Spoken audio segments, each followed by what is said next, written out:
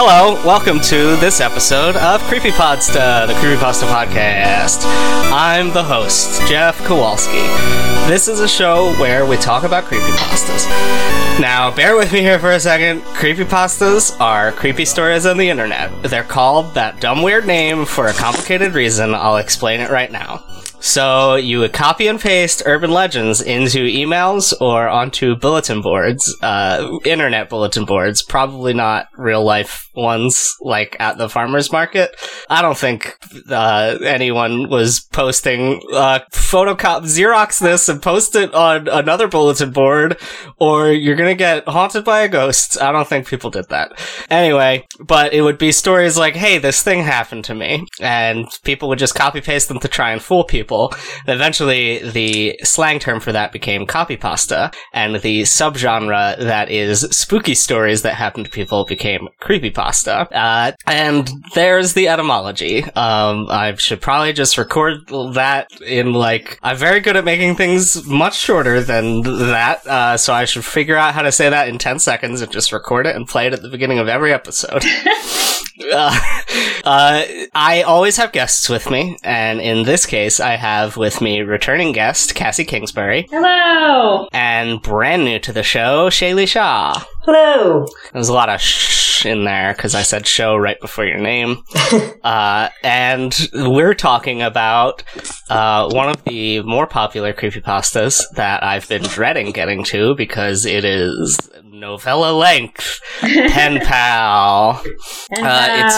It's been adapted into a novel and is optioned for a movie. It's very long. It's a story in 6 parts. So I guess to get us started here, I'm going to leave space for an ad.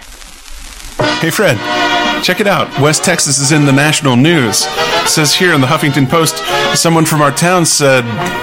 Oh, god damn it. Awesome. Why do you do this to yourself? I don't know. Welcome to the Mexi Bro Movie Show, where we use our love of terrible movies Hell yeah. to justify our positive outlook of growing up in West Texas. Well, one of us anyway. Nice. Each month on the Mexi Bro Movie Show, discover a terrible movie that you can share with you and yours. Movie reviews and pop culture discussions. Live music performances and interviews. Hey, don't forget about the hot Mexican minute with Uncle Rob, puto. It'll be the best minute of your life. Check us out on iTunes or wherever you download your podcasts.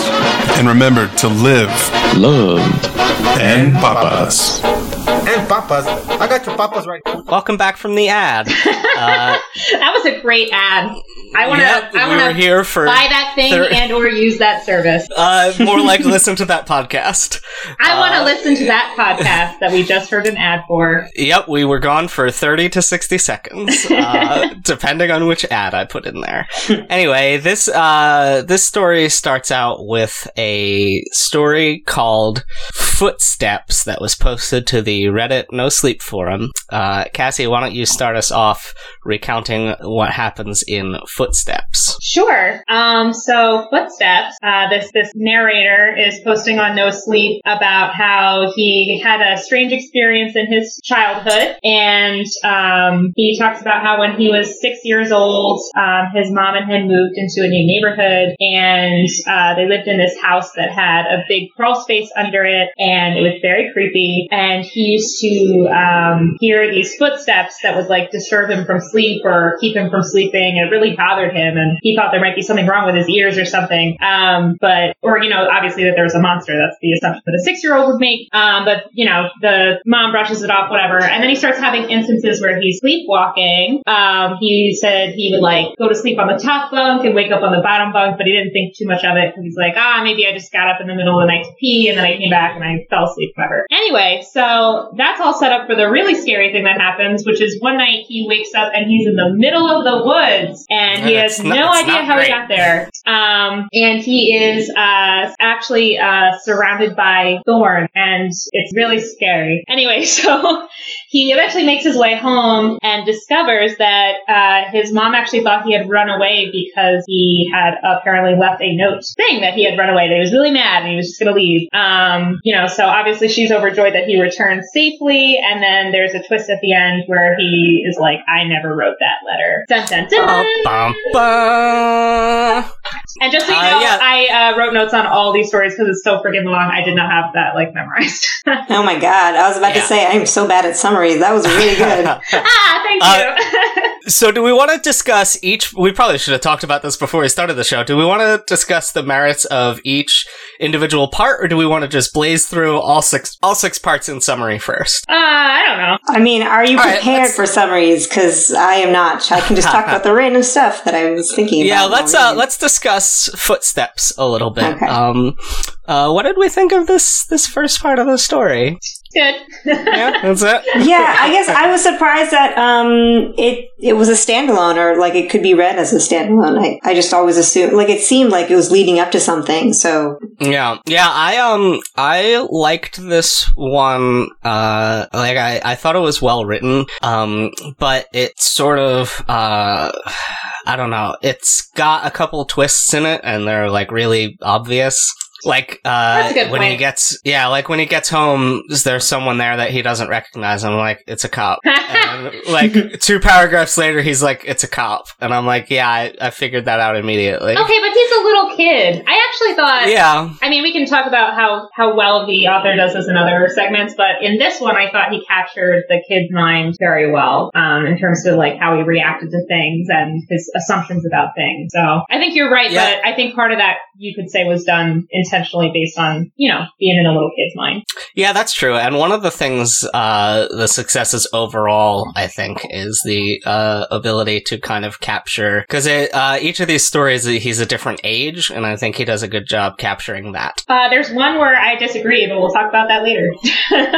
Okay. Shaylee, what did you think of this little... I felt similarly that, like, it captured the age really well, but later stories I felt really confused as to how old he actually was, and, to the point where I actually thought, like, are they playing with our sense of time? So we could talk about that later, but, that's what I thought about the time aspect. I don't know, what did you think about what the ending was setting up? I read this as a kind of paranormal story right from the beginning, and I'm kind of wondering why I thought that. Did you guys feel that? Yeah. Oh, yeah, definitely. Because, spoilers, there's nothing paranormal in this story. That's kind of interesting, because it seemed a little like it might go there, but, like, once we got to the end of the first story, I was like, it's probably just a stalker.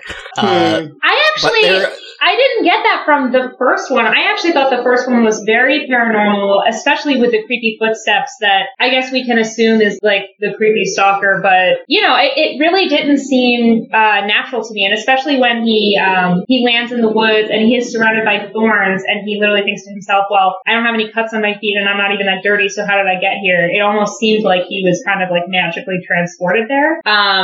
So I thought it was so cool how this is the first post set up by itself on the internet, and it's like leading you to believe that this could be ghosts or whatever, and then as it develops, it's like, oh no, this is definitely not ghosts, this is just a really bad person.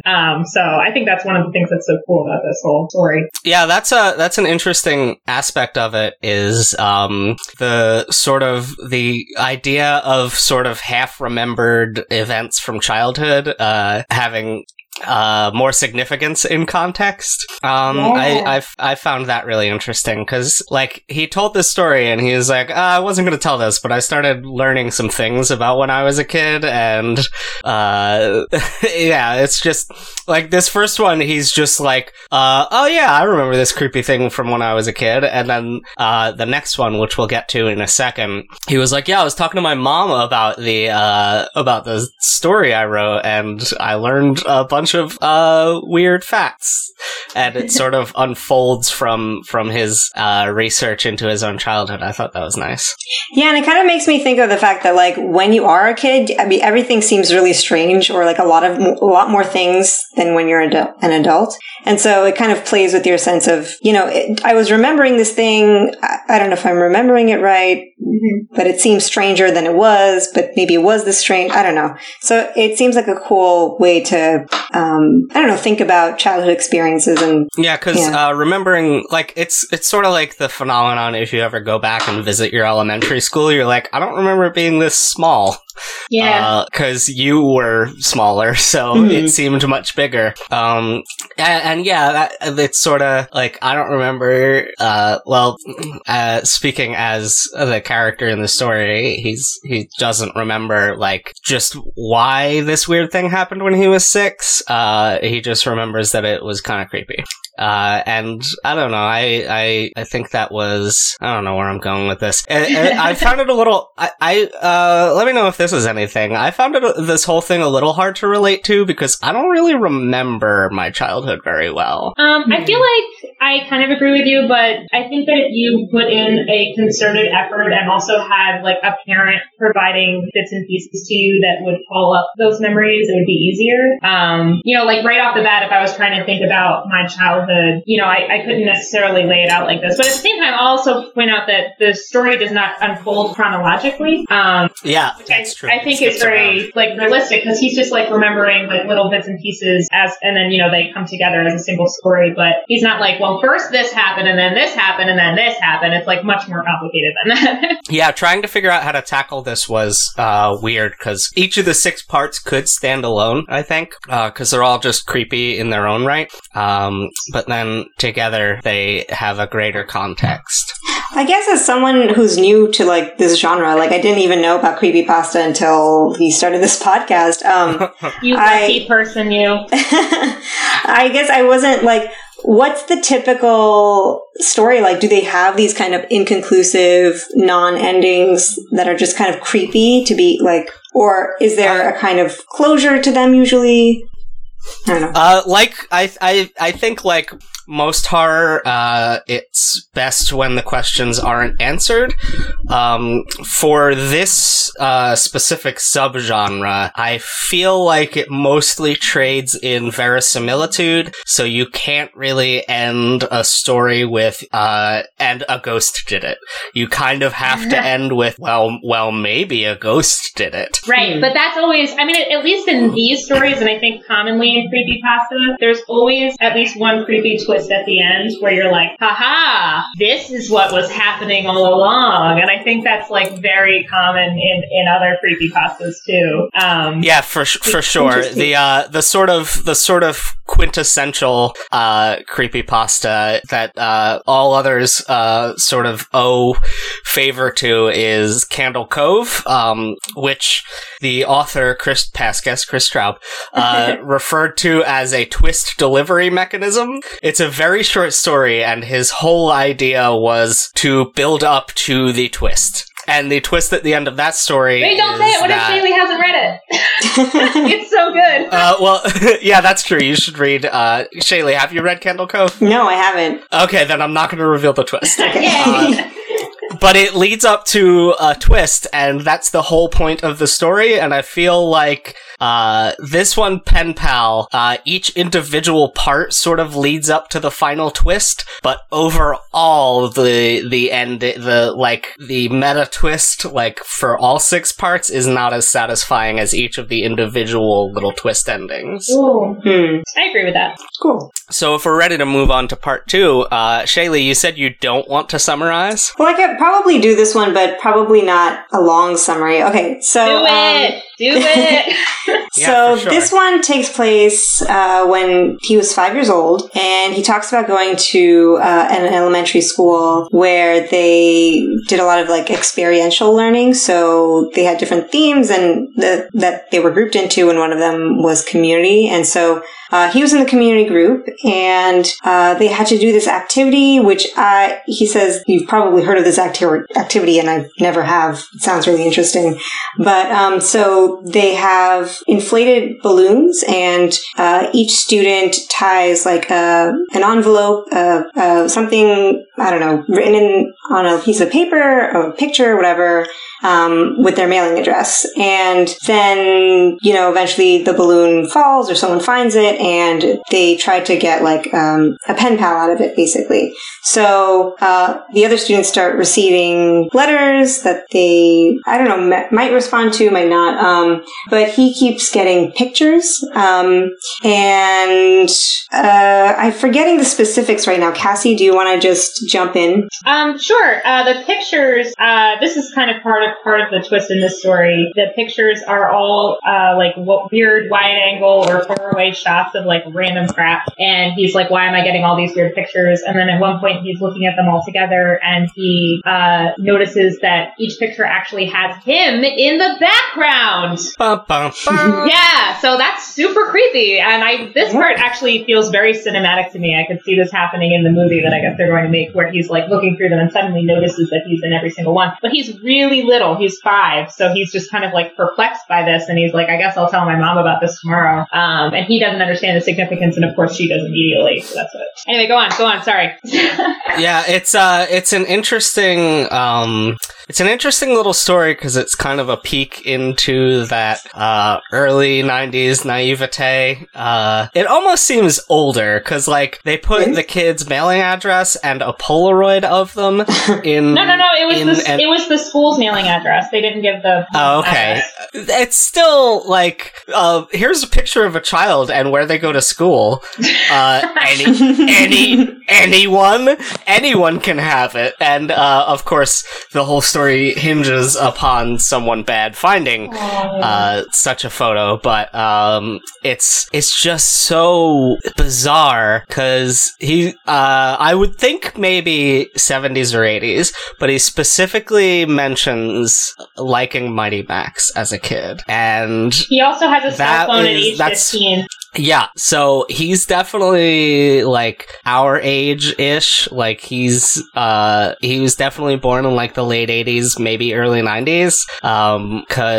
So it seems especially weird like that this school project would still exist because kids have been getting like I feel like we got stricter about kids being stolen by this time. Because like I don't know about you guys, but I couldn't get picked up from school by a stranger unless they had been previously approved by my parent and or guardian. Yeah. At this school, they'll just give you to anybody with like a balloon and a letter. They're like, oh yeah, sure, here's the kid. Fine. Yeah, it's so weird that they're basically like I know famous people who won't even put names of their children on the internet. Yeah. And like this whole story is like, here into the sky go this photograph and name of a child and where to find them every day. And I don't know, I feel like I'm harping on it a little, but also it's such a leap to that you have to take for the whole story to work. I mean, I think you're right in pointing out that this is something that definitely could have been done like in the past when there was less kind of sensitivity to potential bad people taking your kids, back in the day. So I think, by not pinpointing an exact year, the author has given themselves some leeway with us believing that this actually happened. I found myself paying attention to like the descriptions of like kind of anything that is like a machine or something, like some sort of invention, to the noise of the click or whatever. When I was reading the story, I felt like, is he doing something with like technology? Is that where the source of the paranormal activity is coming in? Because I just assumed when I was reading the story. Yeah. But maybe that's just like a way to kind of distract you from what is actually going on. I don't know. Oh, did you guys pay attention to that? I definitely think so. I'm actually only just now paying attention to any of the time stuff. Like, I just Googled Mighty Max, and it was on from 93 to 95. So that puts this kid's birth date from 88 to 90. So it's like, I feel like if he had put Ninja Turtles, that would have given him like a 15-year window. Cause Ninja Turtles got hella rerun, but he used a very specific, very obscure cartoon that didn't really have a long life after its initial run. Okay, so for those of us who were too lazy to look that up, though, there's a sense of timelessness, I feel, about the beginning. Yeah, that's true. Otherwise, like, there's the detail of having a cell phone as a teenager, which, like, he could, as early as the late 90s, have that, and it would be fine. Excuse me. I just want to put something else out about this segment. Sorry, I'm just going to rudely cut you off. No, that's fine. I burped, so... Oh, good. Then I'm glad I interrupted you. To establish our chronology here, this is actually the first thing that happens in this story, because this is how the stalker finds him. Yeah, this takes place a year before Footsteps. Right. So, like, we can assume then that the stalker guy got the balloon, and another creepy detail in balloons, actually, is the narrator and his friend Josh have a little, like, snow cone stand where they're selling snow cones, and there was, like, $1 that they put into the initial balloons that were sent out that had 4 stamps written on it, like they wanted people to mail them stuff. Yeah. And then when they're at the snow cone stand and they're counting their money at the end, they realize they have gotten the $1 that says 4 stamps on it back, and they think like, oh wow, isn't it funny how money like circulates around so much and it came back to us? But it's like, no, that guy came and gave it to you. So anyway. Yeah. Yeah, I like the sense of foreboding that's built up there. This is a really good second chapter in the story, because it sort of reveals the origin but also builds upon it. Anyway, let's move on to part 3, boxes. And I'll summarize this one. This one, he's saying he's saying like, hey, I came back, I know you guys have been following along with this, and I said that like no other weird things happens to me, but ever since I started looking into this and talking like with my family, apparently it's been it's like there's a bunch of other stuff that's related to this. Anyway, and he goes on to tell the story about right before he started elementary school, he learned how to climb trees, and then eventually he fell out of a tree and broke his arm, and when he started kindergarten with a cast, and he met his friend Josh, because he was the only one who signed the cast, and then he tells the story of getting a cat? What is it? Yeah, it's a cat named Boxes, which is a great name for a cat. I always love giving an animal a plural name, and just like the name of an object. A friend of mine, well, I guess like an internet acquaintance, got a dog around the same time of like one of the Doctor Who Christmas specials where the Doctor was friends with the decapitated head of a Cyberman, and he named it Handles. So my internet acquaintance named his pup Handles, which I think is a good name for a dog. Cute. Anyway, I was summarizing the story. So, as soon as they introduce an animal, you're like, well, that cat's gonna die, because that's this kind of story. Yeah, I just want to state that I find it 100% unacceptable that the cat died, but go on. Yeah, I also really don't like it when animals die in horror stories, because, like... I just find this villain completely confusing.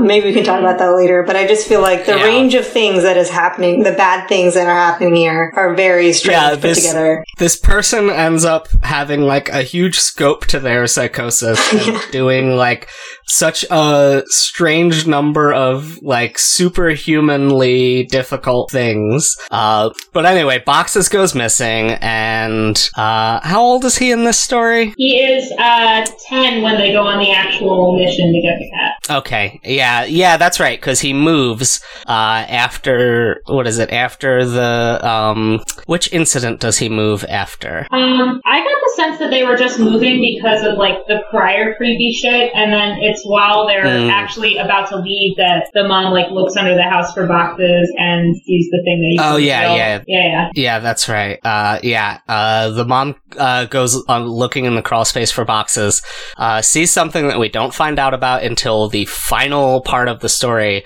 which I thought was a really interesting tease. I liked that, because I had kind of forgotten about it until the very end when they're going into the space. Mm-hmm. Is that the case? They revealed it in the last one, or did they reveal it in this one? No, it's this one. Oh, I made that mistake. Whatever. Anyway, at the end of this part, they reveal, one of the difficulties I'm having is I listened changed to this story because it was 2 episodes of the No Sleep podcast were devoted to just reading this whole thing. They went back to his old house looking for boxes, and they found under the crawl space there was a bunch of like blankets and cat food. And does he find the dead animals at this point? Yes. Yeah, there's like dead raccoons and stuff under there. Yeah. Ugh. Yeah. Yeah, it's really gross. He goes under there and finds that and kind of learns the significance of it later. Yeah, that's why I thought it was not revealed to the final part, because it's in the final part when the mom is like, I didn't put that stuff under there. Yeah, he had him and his friend Josh had walkie-talkies to keep in touch after he moved, and they drop one of the walkie-talkies when they're scared out from the old house, and then our unnamed main character hears boxes meowing under the bed, and he goes and looks, and it's the walkie-talkie, and the boxes meowing is coming through the walkie-talkie. Ba-ba-ba. Oh my god, I hate that so much. I was so angry. Yeah, I'm glad that they didn't find Box's corpse, at least. That would have been pretty bad. I think this was actually way more effective than that. So I hate it, but obviously I liked it from a storytelling standpoint. It was a good one. Yeah, the creep factor was really good. Yeah. Yeah, the final line, Boxes never came home, I thought was very... This author is so good with, I don't know if you call this in writing, Shayla, you can help me out, with buttons, putting a button on the end of the scene. He's so good at those one lines that are just let me just put a button at the end there. It's he's really solid on that. Yeah, I'm a real sucker for those one-line paragraphs that you kind of can feel the dramatic music behind them. I like writing them. I like reading them. Do we have anything special to say about this part of the story? I guess that one felt like the most kind of realistic of them, the less supernatural. So that was sort of interesting to put the other parts together with that. He felt a little old in this one. Mm-hmm. It seemed like they were teenagers, but they're 10. I actually thought they were good because 10-year-olds definitely swear because they think it makes them tough, and they called each other man. They're like, hey man, come on. And I loved when Josh was on the walkie-talkie, he's like, this is Macho Man over and out. And I just thought that was funny because when I was a kid, I loved that Macho Man song. You know the one I'm talking about? Mm-hmm. Yeah. By the Village People? I guess it's Macho Man. Yeah, I guess that must be the Village People now that I'm singing it. But yeah, anyway, so just a little detail like that, I was like, oh man, when I was 10, I would have thought that was hilarious. So I thought he did a good job. He was probably doing that as his call sign because of the wrestler Macho Man Randy Savage. Oh, you're so right. Oh well, I related to it in a different way then, I guess. Yeah, that's interesting. That was the first place you went, because I immediately was like, oh yeah, 10-year-old boys, that's the target audience for wrestling. I actually thought this was the scariest story of all of them. Really? I did. I mean, because Josh is literally attacked by the guy in the house. And actually when they leave, they're running away, and all Josh can say when they're running home is, he took my picture. He took my picture. And it's that's a really creepy detail. Just going into the crawl space where it's all dark, and first he only touches the dead animals, he doesn't see them. I just felt there were so many details that made this such a large leap in the scariness level compared to the previous two, which I liked. Yeah, it was good. Yeah, because this has to be the second act when the action really starts. Because if it's 6 parts, then the first 2 would be sort of setting up and expanding upon the premise, and then the second 2 would be sort of changing the premise and introducing complications for the main characters, and then you would want your 5th story story to be sort of leading up to the final conflict, and then the sixth story to be the final conflict and the resolution. And I think in that sense, he structured it like pretty much flawlessly, because I think, an hour-long TV drama is either 5 or 6 acts, and he kind of structured this whole thing perfectly, like, you can think about it like an episode of Law and Order, even. Like, that first thing with footsteps would totally be the, opening right before the theme song part. And then we'd be like 1 year earlier and show the balloons part. Oh man, you're so right. Yeah, so overall, even though, to reiterate, I don't necessarily think that the bad guy is particularly interesting, the structure of the bigger narrative is very solid. But yeah, like you said, this is where it really kicks into gear. So let's move on to maps. Cassie, why don't you were better at the summaries than me, so go for it. Wait, they don't love you like I love you. Oh, I'm sorry. So this was my least favorite story. I thought this was completely bananas. Like, they are 6 years old in this story, and they are like running around the woods and the whole neighborhood by themselves, like building rafts and going in the water. Like, I wouldn't even let a 6-year-old go near a swimming pool with swimmies on unsupervised. So I don't. Like, I'm 28, and I don't think I could build a working raft. So I don't mean to be so critical, because like I really do like this whole story a lot. I think it's really, it's very well crafted, very interesting. But this was the one part where I was like, all right, come on. And I was actually frankly kind of bored during this part, because it was just like these little boys run around the woods a lot. And I was like, okay, let's get on with it. But anyway, I will summarize it now after all that. So they're 6 years old. Fine. They want to make a map of their neighborhood, because it's like, he kind of talks about how it's like a weirdly shaped neighborhood. And a character comes in, her name is Mrs. Maggie, and Mrs. Maggie has Alzheimer's, so she, gets confused. She refers to Josh and the narrator like as her sons, and we find out she had a husband named Tom who died. And then the mom throws in this line that I absolutely hated, where she was like, if someone else moved into the house, she would probably think that was Tom. And it's just such a random thing to say, but it will become important later. Anyway, so the kids, they're like running around, they build a raft. I honestly didn't reread this too carefully. They hear like all of the mom's dialogue sort of reads like a bad soap opera. Like, she's just so, like, obviously she's the character who's going through the most difficulties in the story, because it's like her son is being stalked, and the son is only just learning about this as he's writing it. Like, he didn't know what was happening back then. But like, she's also the least well written, which kind of sucks. Yeah. Anyway, sorry to interrupt you. No, it's okay. I just want to get through it so we can then talk about it. But basically, they have this raft they build because they decide they need to go down the river to properly map things. At one point, they hear a scary noise in the woods. I think things get confused. They fall into the water. The map actually goes missing down the river, and they come up to Mrs. Maggie's house, and the narrator has a brief exchange with her, but he's like ignoring her. She's talking to him, and he's just like, I'm not paying attention to her. I gotta get home.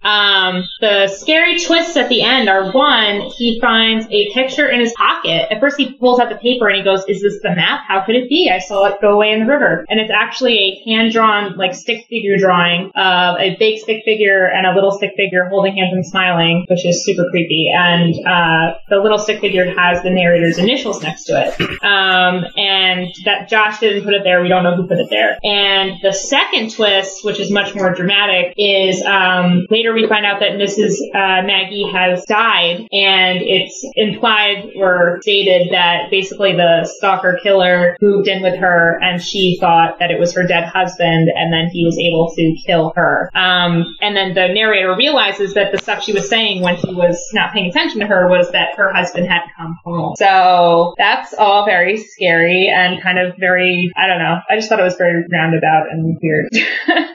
Yeah, because the whole map-making thing, I don't think I ever once as a kid was like, You know what would be a good idea? Making a map of the woods. I would just, like, because I'm pretty sure, it seems correct. I don't have facts to back this up, but it seems correct that children's brains are not, structured such that they are good at reading maps, that they would be better navigating by landmarks. Like, I know this tree, and if I go this direction from this tree, I can reach this part of the creek, rather than having a map of it. But I don't know, maybe I'm wrong. Don't correct me, listeners. I don't Shayla, want you've emails. taken psychology classes. Inform us on the reality of this. Honestly, Yeah, my guests can correct me. I mean, maybe, like, did they specify what kind of, like, map? Because, I don't know, maybe they were just, like, walking around noting things. We don't really know how accurately they were reading these maps or, like, making them or whatever, right? They could have just been like, this is, like, an interesting thing an explorer would do, and I don't know, like, maybe they just seen it somewhere before, so they're just, like, emulating behavior? I don't know. Something that's, like, was really weird to me, I guess this is totally different, but we can come back to the maps, but, like, some of the descriptions were really strange, like, you know, like, when they hear that hello that's not coming from either one of them, and it's like, it was whispered and forced as if it was powered by the last breath in a pair of deflating lungs, but it didn't sound sickly, like, Whoa. that's such a weird way of talking about this, like, villain, like this person, right? Like, I'm like, who, like, where is this even coming from? So that, I found that really distracting, because if it's just a person, then, like, Right. why, I don't know. Yeah, that seems like a Yeah. return to, like, the supernatural type of elements that it kind of does away with. I mean, the whole thing is creepy, but I felt like Boxes was very firmly like, this is a person, and then Maps. Yeah. Actually, you know what? Interestingly, though, they're younger in Maps, so maybe, I don't know if it's intentional to make it seem more supernatural when they're kids, like we were talking about earlier. I don't know. But that is a weird sentence, for sure. I feel like Maps would have been just as effective if they were 12 or 13. And also I would have been more like, yeah, I could see them doing that. I could see them watching Indiana Jones and seeing the scene transitions with the maps and being like, that would be cool. Or when did Pirates of the Caribbean come out? Like 2001 or something? Oh my god, really? Ugh. When did, cause the second one came out in like 2007. It was probably 2004, right? Pirates of Dark Water shows up on Google Autocomplete before Pirates of the Caribbean. That's weird. That is weird. I honestly think this map, like, is probably just a bunch of crayon squiggles on a paper. Yeah, that's true. Pirates of the Caribbean came out in 2003, so if they had been 13 to 15 years old, it would fit. And I would totally buy into them being like, let's go be pirates in the woods. But, it doesn't, like, the story just doesn't really seem to justify why they want to make a map at age 6. Mm-hmm. Yeah. And also, I wanted to say that, the weird description of the whispered hello is sort of the creepypasta-iest moment, because there's one specific example in, Squidward's Suicide, a famous, terrible creepypasta. It's about an episode of SpongeBob that was secret and never got shown to anyone. And the line in it is, like, when the episode starts to get creepy, is that Squidward's eyes were real, too real. Like, it's just sort of like a meaningless hint that something might be supernatural, but, like, the description, it's nonsense if you think about it for more than half a second. Like, the last breath pushed out of dying lungs wouldn't, like, that's meaningless. So I really enjoy that there are specific writing techniques in creepypasta creation. Like, that's pretty interesting to me. Yeah. Yeah, I wonder if that specific trope has a name, the sort of, superfluous description. But yeah, I think that's, maybe just something in horror, that I think amateur writers sort of have to get out of their system. Or maybe he was trying to, like, put in clues for things that weren't, like, you know, what's the word for something that... Red herring? Yeah, red herring. I don't know. Like, I found myself looking for things to, like, hold on to while reading the story, like, to figure out what's going on. And so, like, I would harp on these details, but that didn't being important at all. So yeah, and it's weird because so many details did end up coming back. Like pretty much everything that they lose ends up coming back at the end, and it being like, oh, these were all things that the killer had or whatever. Yeah. So yeah, it's a little weird to have that just like, oh, he's got super breath powers. I guess. Do we have any more thoughts on maps? Nope. Okay, I'm done with let's it. move on to what's the next one? Screens. I like that each of them is one plural noun. You're right. I do like that. I kind of took a leap there because I wasn't sure if the ones after screens are, because I'm just scrolling down the Creepypasta wiki article. Yep. Yeah, I mean, that seems about right. All right. So Screens starts off with the disclaimer that the narrator has withheld details from his story. And we're back to the summer between kindergarten and first grade. So this takes place, after Maps and Balloons and Footsteps, but before Boxes. Oh my god. Is that right? Sure. But doesn't it move throughout the different, it starts off in between kindergarten and first grade and then moves to some other Yeah, age, this one, like he's 15? 15 at then, yeah. Oh, yeah. And Yeah. that's This is the just, bulk of the story, he's 15. I don't even know what happens when he's a kid. Oh, yeah. Screens is this is the movie one, right? Yeah. Okay, yeah. He's just in first grade at the beginning when he meets Veronica. Veronica. Yeah. And then, fast forward, he's 15, and they all go to this, terrible, second-run, dollar movie theater that they call the Dirt Theater. Totally buy it. Absolutely. That is, extremely 90s. He might as well be describing renting a Sega Genesis from Blockbuster. I can't find these places anymore. I want to go to a cheap second-run theater where you can go see a movie from 6 months ago for $5. You can't do it. They just don't have them anymore. You either have the art house theaters that show 70mm original reel projection art films, or you have regular first-run movie theaters. Anyway, he goes to a midnight showing of Scanners for $1. Scanners is have you seen that gif of the news guy's head exploding from a movie? It's a popular gif of a very gruesome special effect rubber head exploding into gore of a news guy, and I'm pretty sure that's from Scanners. Anyway, it's creepy. Yeah, it's just it's a weird cult horror movie. It's kind of the perfect choice for him to go see. And he sees Veronica there, and he hasn't seen her in a long time. He talks to her. She's like, hey, you're cute. I'm the girl character and you're the narrator, so we have to make eyes at each other. That is their exact conversation. Yeah, pretty much. And he's like, hey, how are you doing? And she's like, I just broke up with my boyfriend. And then she licks her lips and winks her eye. No, that's not true. She doesn't do that. But he's like, hey, you coming to the next showing? They're showing Day of the Dead. She says, yeah. Then they go meet up, and they go see Day of the Dead.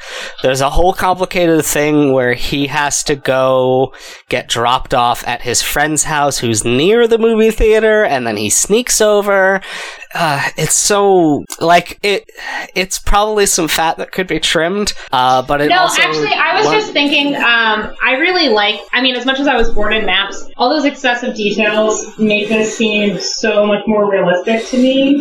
Yeah. You love when there's verisimilitude, Jeff, and I really feel like if that wasn't there, and he was just like, I'm going to tell you this scary thing that happened, but instead he's like, well, I'm going to try to recount this to the best of my memory, and then that involves all these details that seem extraneous to us, but anyway, I think it's kind of neat. Yeah, no, that's fine. I was just gonna say that when I was listening to it, it all added to it. It's just, now that I'm going through the text, I'm like, I feel like if I had read this, I would have hated the pacing. But as an audiobook, it was great. That probably has more to do with my own terrible reading habits these days. So they go, he sees headlights, seem like we as the readers know in the overall context of this, like, obviously a creepy guy's following him. So when, like, a car, like, slows down and the headlights pass him in the dark, it's like, okay, yeah, we know what that's about, even if, the narrator's never named, is he? I don't think he is. Huh. Anyway, narrator. But then they go, he buys her a movie ticket, they go in, they watch the movie, and then they go back out, and her car is there, and then there's one other car in the parking lot, and it's the one that had passed him on the road, and he knows because of a crack in the back window. And then this part of the story goes super downhill, and I hate it from here on. He goes around the corner to pee, and then, he hears a car start and a loud crash, and he, like, comes back, and Veronica's been, like, totally brutalized by this car. Just, like, totally mutilated. It's awful. Like, it was a really gruesome... He gets into another thing that is sort of common to creepypastas that I don't like, which is the scary part is gruesomely describing some sort of bodily harm. Wait. So, yeah, Go on. No, I was just going to say, and Kaylee, I'd be interested to hear how you felt about this, because I know this is not your genre at all. But, like, I usually hate the gruesome stuff, but I actually really liked his descriptions of this. And I know like is a weird word, because obviously I hated it. It was horrible. This whole story is very tragic. But, like, I thought he did a good job. It was kind of, like, almost weirdly poetic, which was, like, very, it made me feel uncomfortable in a way that I thought was effective. Interesting. So it didn't feel gratuitous? I don't think it felt gratuitous to me either. Or, like, it was just kind of creepy for the sake of being creepy, you know? Yeah. Huh. That's interesting that we had that different reaction. Because to me, I read, I'm rereading the paragraph now, and I'm like, this is... Maybe you've just seen it too often, you know? Yeah, maybe. There's an interesting thing that prose can do, that, like, film and TV can't, which is say that something horribly explicit is happening without describing it, at all. It's, part of, for example, the reason why Game of Thrones is a much more lewd TV show than it is a book, because in a book you can just say the character was naked and totally chopped someone's head off, but when you're adapting that for the screen you have to show like a naked person and a head being chopped off, which, like, you could put naked people chopping heads off in, like, books for teenagers and it's fine, but it's all about how much you describe. Anyway, I feel like that whole paragraph describing her twisted body I would have liked better if he was just like, her body was all twisted up. Like, said it more poetically than that, but anyway, that's interesting that you guys found it effective. And then it goes on to describe the whole hospital thing. She's in the hospital for a while. It super seems like she's just, like, dead on impact, but she's not. She makes it to the hospital. They start exchanging text messages, but no, he didn't actually start receiving. The twist at the end of the story is she's been dead since the day before he started receiving text messages from her. Also, that Josh ran away. Oh, yes. Oh, yeah, that Josh ran away when he was 13, and he left a note on his pillow, which, of course, is a callback to Footsteps, when narrator left a note on his pillow that he was running away when he woke up in the woods. And this sort of thing I like, because it's sort of like, I think you'll both appreciate this, analogy that I'm gonna draw. It's like Neville Longbottom and Harry Potter. Oh my god. Oh no. Tell me more. Like, the bad guy tried to target narrator and failed, so he went after Josh instead. because either of them could be his creepy Victim. child molester BFF. Yeah, I mean, I don't really want to think about Neville or anyone in this context, but you're right. Yeah, it's sad. Yeah. It's really sad. I think that there's a certain interesting level, like I dig that sort of level of tragedy, like, because it makes the main character feel guilty even though they didn't do anything wrong. Yeah. And I think that that's an interesting thing to put in a story. Mm-hmm. Yeah, I mean, so much, the whole thing, everything that happens is like completely out of his control. There's literally nothing he could have done differently with the information that he had, especially. So it's like he's just witnessing everything that happens. And all he can do is feel weird about it because how, like, you know, what else would you do? Exactly. By the end of the story, all he has is survivor's guilt. Yeah. Like his mom did the right thing by not telling him that all this stuff was going on. Yeah, holy shit. I kind of wish he never found out in this world. Yeah. You know, it's a real bummer. It's probably really messed up now. But that's the was there anything else important in this story that I skipped? Because I'm sort of going from memory and also just trying to scan the actual text and see. I'll just point out that at one point after they've been texting, at the end, quote unquote, Veronica texts him, "I love you," and that's the first time that happened. And then the last text he gets from that phone is "See you again soon," which was very creepy. And then they, it's an important note that he had a phone that could not receive pictures because they got, Veronica's parents ended up with a bill for a bunch of pictures that she was trying to send to Josh's phone. And by she, I mean the killer who stole her phone. Yeah, that's right. So that's sort of like, it's just a thing and we never find out what those pictures were. And I think that's a really good spooky mystery there. Definitely. And then we have, is Friends the final part? Yes, thank God. Yeah. Oh my gosh. Okay, here we are. We're to the final part. We're sneaking up on the end of the episode. This is going to be a long one. It looks like we're sneaking up on an hour here, which is fine because normally we would record 2 episodes in this space of time, but this was a big one. So take it away, Cassie or Shaylee with Friends. Probably Cassie. Yeah, probably Cassie. Right? I actually don't know this one as well, so you guys jump in with other details.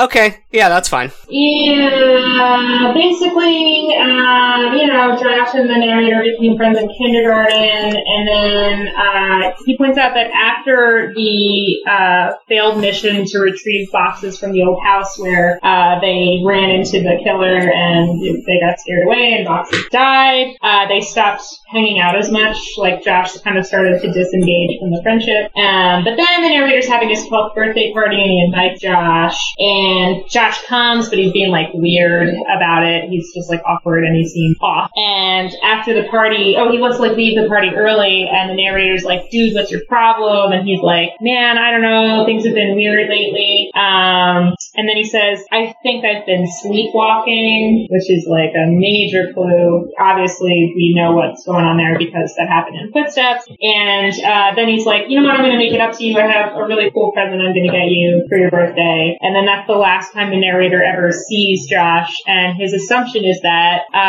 Josh just faded away, like their friendship just kind of fizzled out. Oh my God, did I even write the details on that? I feel like I didn't even write them because everything from here just gets so batshit. But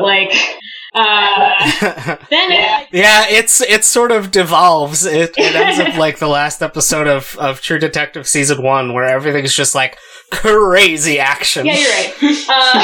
But anyway, then it jumps into like the narrator's adult voice, and he's like, "So then I was talking to my mom, and she recounted this to me." And then he's kind of like telling the story from his mom's point of view, where basically Josh's father. This was after the narrator was 15, because Veronica was already dead. Josh's father started taking like odd jobs around town, and he became kind of like a construction type person. And he was like clearing out like a field or something in the woods. It was in the was actually, I remember it was in the very spot where the narrator previously had sleepwalked to. And he was like digging in the ground and he finds like a box. And he opens the box to like the single most horrific thing you could ever find if you were digging a hole, which is his own son, who's been missing for a couple years at this point, his corpse underneath the corpse of a strange man. And they're both covered in blood because Josh has actually bit a chunk out of the killer's neck. And the dad realizes that they were buried alive together because of this, like they were lying there on the ground. And even worse, he realizes that this man actually came to him like a week before and he was like, hey,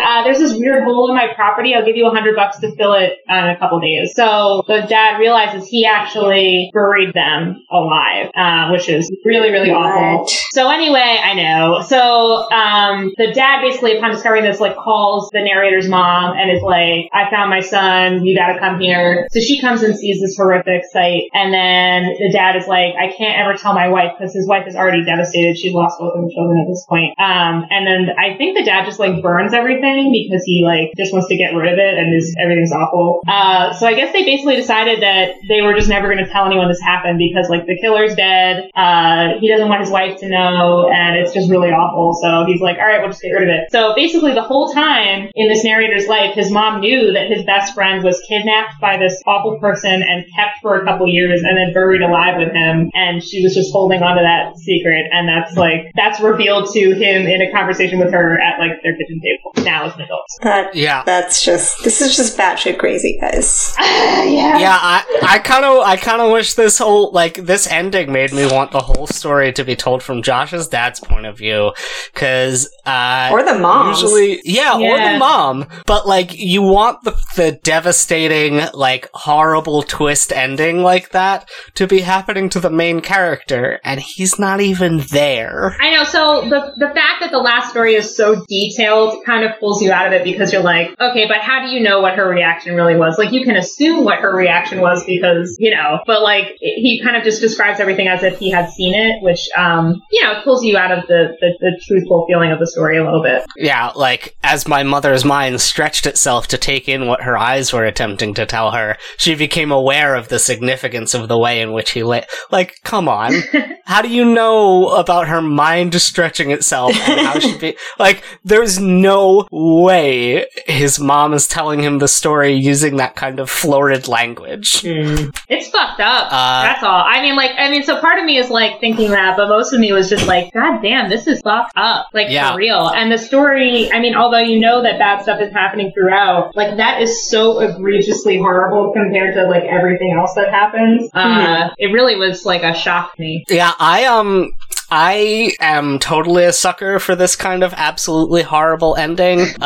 This like horrible twist, like oh, that stew you're eating is made of your parents, kind of thing.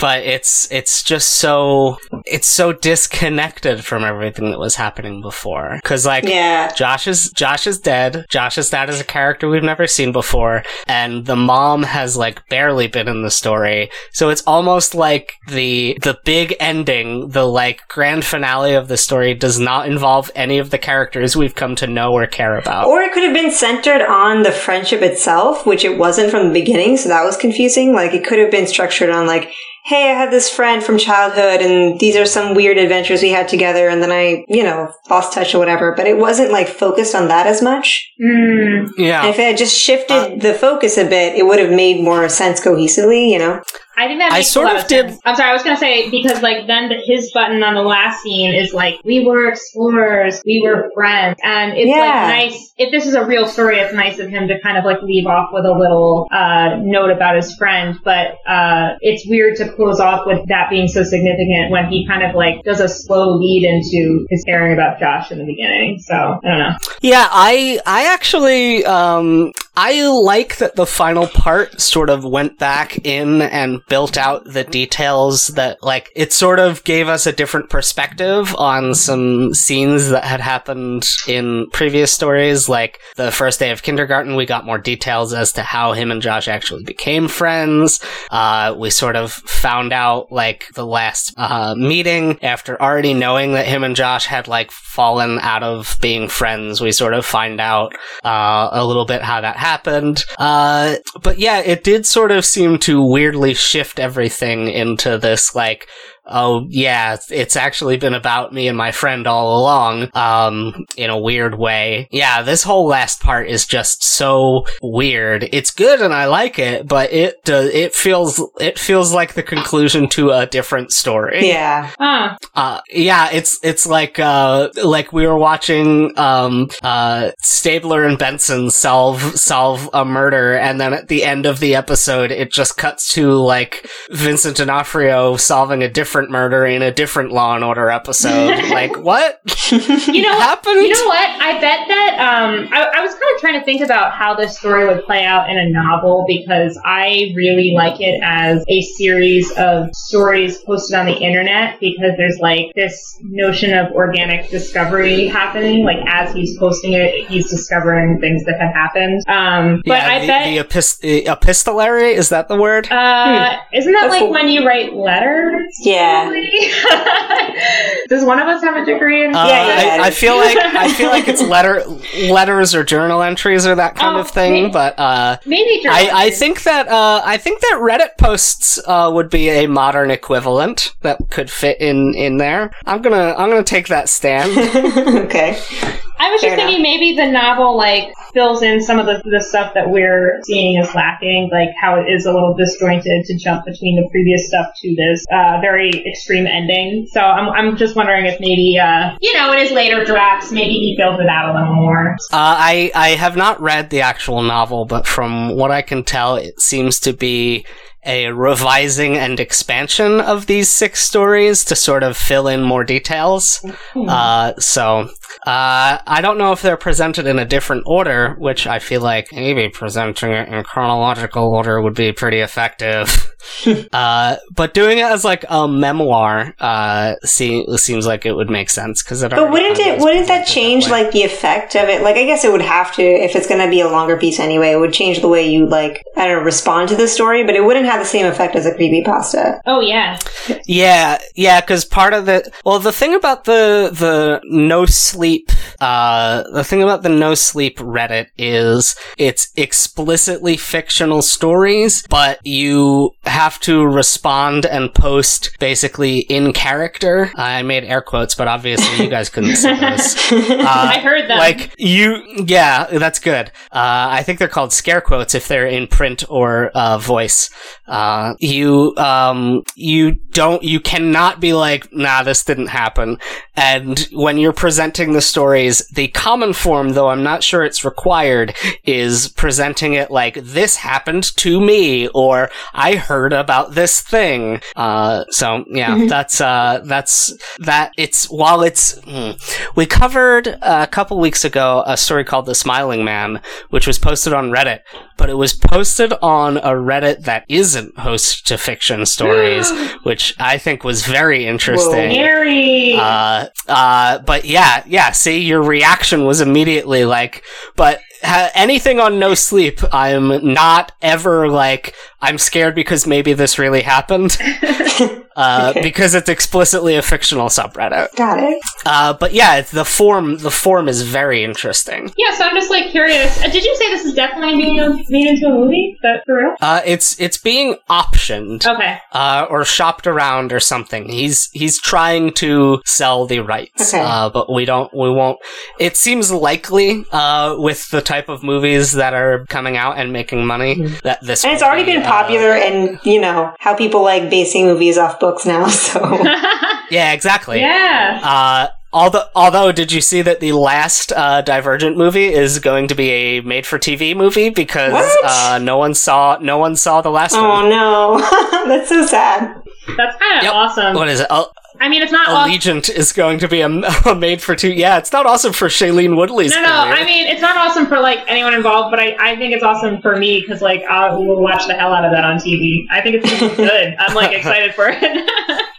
I think they might also be doing a series after, but I don't know that for sure. Hey, why not? So I think that I don't know if I'm actually going to read it, honestly, because I'm busy. But like, I'm just interested in how this plays out in novel length, and I would probably go see the movie. And I think huge kudos to the author, because most creepypasta, if there's even a hint that they're going to expand on it in any way, I'm like, no, please don't, no more. So yeah, good job. Yeah, I'm still pretty skeptical about what they're gonna do with this Candle Cove TV show that's coming out in the fall. But I'm hoping it sounds like it'll be good. So I'm hoping that'll be good. But yeah, Pen Pal definitely lends itself to adaptation. Yeah, it has a lot of layers. So so we can go right into spookiest parts, and I'll say that you can pick 2 because this is a long one. But also, there's no rules anyway, so whatever. Shaylee, what was the spookiest part of this story for you? I guess I was gonna say like the scenes in the woods, but like now that after we talked about it, I thought that the hearing boxes in the walkie-talkie was pretty scary. I don't know, like, I feel like I have to say the ending because it was just so crazy and horrifying. So I guess those would be my 2. That's fair. Yeah, it almost reminds me of the end of, I don't even want to say the title of the thing because it's like a twist ending, but it's like a really miserable twist ending. Anyway, no, I'll say it. The ending of The Mist, has an infamously heartbreaking, sort of twist ending, and this reminded me of that, a little bit. It's not as bad, like... It's not as bad? What the heck happens in The Mist? Don't tell me. You should watch The Mist, because it's pretty good. No, I'm not going to watch it, because it sounds really sad. It was made by the guy who directed the pilot episode of The Walking Dead, your favorite horror movie. That is my favorite horror movie. And it was made before The Walking Dead. It's basically the reason why he got hired to do that show. Anyway, I guess the spookiest part for me, I'm gonna go right back to Footsteps at the beginning when he's like, "That's not how I spell my name. I didn't write this note."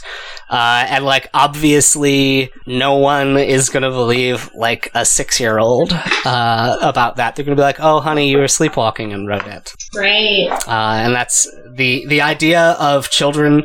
It's often children in any kind of supernatural story who are easily dismissed, and then it turns out they were right all along. And that I think is cool and interesting because I can't blame the adults for not believing the kids necessarily.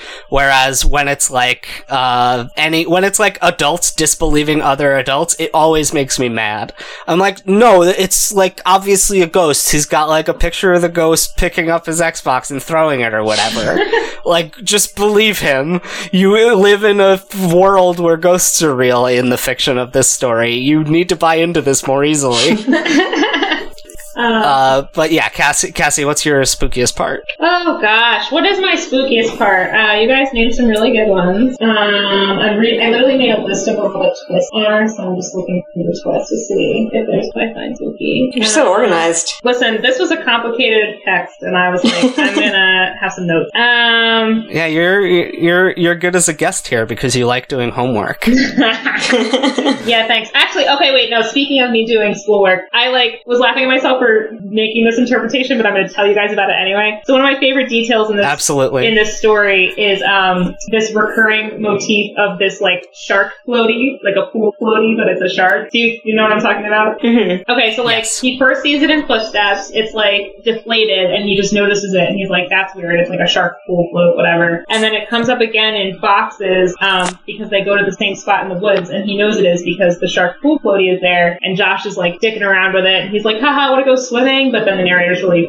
scared because he remembers it. And then there's this weird sentence in the end that I loved where the dad, after he's like uncovered this horrific scene with his son, he like sits next to the hole, and there's this line where it's like his eyes were as dead as a shark or something like that. So there's just like bringing the shark motif back, and I was like, what is the significance of this like shark floaty like coming up again? And I decided that the author wanted to show that there was a predator lurking in the background of the whole story. Whoa. That's all. Yeah, right? Wow. Oh man. I wasn't even looking for symbolism because usually in supernatural horror story, you'll get a lot of, like, oh, yeah, that's clearly a symbol. Like, you watch Halloween, and it's like, oh, yeah, Mike Myers is, whether the filmmakers intended or not, Michael Myers is obviously a stand-in for male aggression.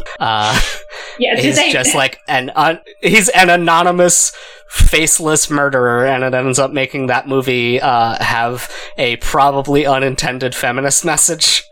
But yeah, this story is like not supernatural at all, so I wasn't even looking for that kind of thing. I just do it. I was doing it too. I was like, I'm going to find something here. Something is going to be weird. And I was looking for it. And I was just like, at the end, I was just like disappointed. And I was like, I felt cheated. I was like, what happened? Honestly, that was the only one I really picked up on. Maybe on more readings where we're like, I feel like so much of your time reading the story, you're just trying to sort out like the timeline that it's hard to like pick up on extra stuff that's going on. Yeah, I think I had certain assumptions about creepypasta that maybe I should have examined more closely. That's very fair, though. It's fine. What, that it would kind of be like shallow and easy to read? No. Like that there's like, I don't know, like supernatural shit. That's just what I assume to be creepy and what horror stories are about, right? A lot of the time. So I'm like, there's going to be a demon. I don't know. I will say this one is unusual in that it does not try to convince you that there's like a secret haunted episode of Rugrats or whatever. It's just like a dude who killed a kid, and that's the whole thing, which is very unusual. There's almost always some kind of like, maybe he's a demon dude, right. But no. Which is not to say that this story is not very crazy. It is very crazy, but yes, that's true. I can think to Shayla's earlier point, just the range of random shit that this guy does is excessive. You know, like he doesn't have a single MO in how he goes about his murders. Yeah, I found it very confusing. Sorry, continue. Yeah, that's true. He like murders an old lady. He steals a cat and like hides under a house, and he's just like doing all this. He's like hiding in the woods and stealing maps and like taking pictures. I want to like know about this guy's life. Maybe that's in the book. Maybe. Yeah, that's true. Maybe there's more details about him. Maybe they find out, like, I went and dug up the body and found out who he was. Probably not that. Oh, I guess they can't because he got burned. I'm sorry, you're trying to, like, wrap up. Yeah, that's true. But there's more. No, that's fine. I'm going to ask before we get to plugs if we have any final thoughts about the story. Well, I don't know. I enjoyed it. As my first creepypasta, I thought it was a really interesting story and really well written. Kind of confusing, but overall I liked it. Well, now you have to go read Candle Cove and then don't read any other creepypastas unless you want to read one for this show specifically. Right. But this one and Candle Cove are the ones that are like, if you don't have an interest in this subgenre specifically, those are the ones you should read anyway. And then she's going to go off into the world and be like, wow, creepypastas are really good stories. All the time. Exactly.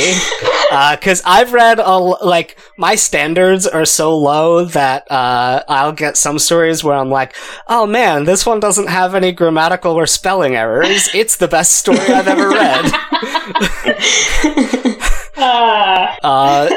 So that is our over an hour long episode about Pen Pal.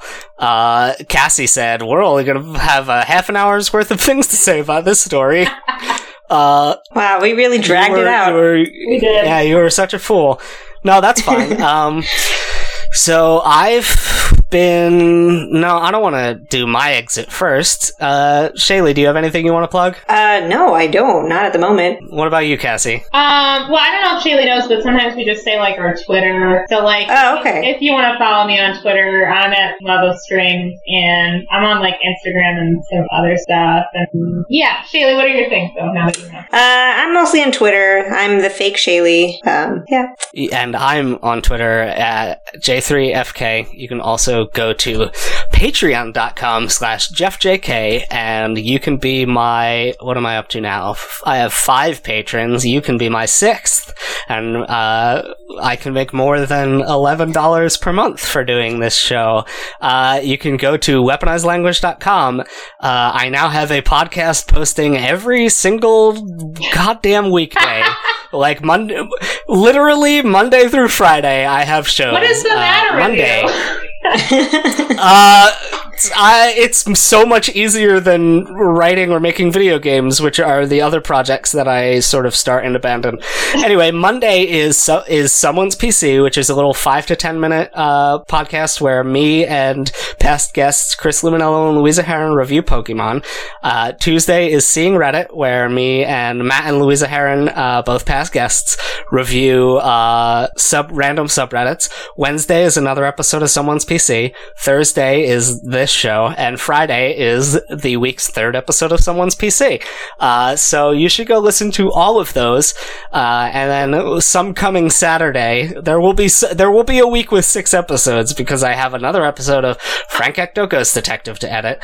Anyway, go experience all of my content because I'm producing so much of it.